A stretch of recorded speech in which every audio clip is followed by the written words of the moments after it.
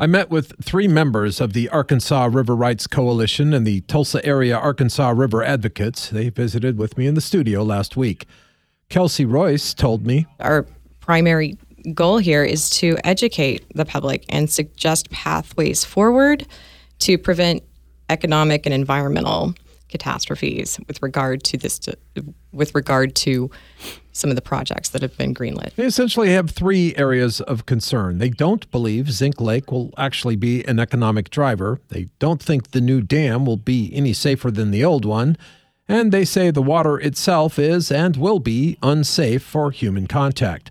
Barbara Van Hanken tells me oil's often visible on the water and the riverbed. She brought a photo along. I just looked down and saw this oily kind of dark, mucky-looking substance laying down there on the surface of the bedrock of the river. As for whether Zink Lake will be an economic win, Charlie Pratt told me he doesn't buy it. From an economic standpoint, there was a lot of aspects of the dam where they essentially told us we were going to get Olympic class and national class events out there in the river.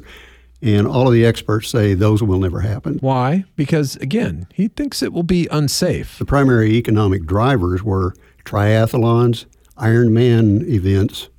You know, if you go through the actual study, you'll see that the big ticket items were events that require swimming in the river. City engineer Paul Zachary was happy to address some of these concerns. In fact, he told me, the points that they're saying, they're legitimate and they deserve to be responded to. While the economic piece is not exactly his wheelhouse, he said, we can get more detail on that. And I do know that there was just a blanket statement that was way overstated. And I'm like, I can neither confirm nor deny, but I do know that we had chamber people involved. We've had other people. And it wasn't just to defend a project. It was saying, look at the other cities that have utilized and have water in their river, and look what it's done. Voters approved funding for the project, he notes, and at public meetings, the point they returned to time and time again was they wanted more water in the river.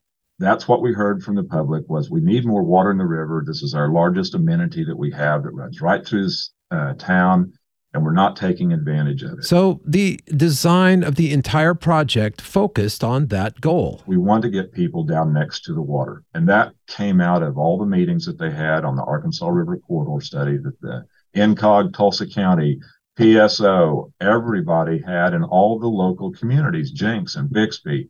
It's like, we've got to make this, and we need to build on what we have. There are still questions about safety, about whether the water has been tested, will it be safe for swimming or boating, and we'll tackle those tomorrow on the KRMG Morning News with Dan Potter. Russell Mills, 102.3 KRMG, Tulsa's News and Talk.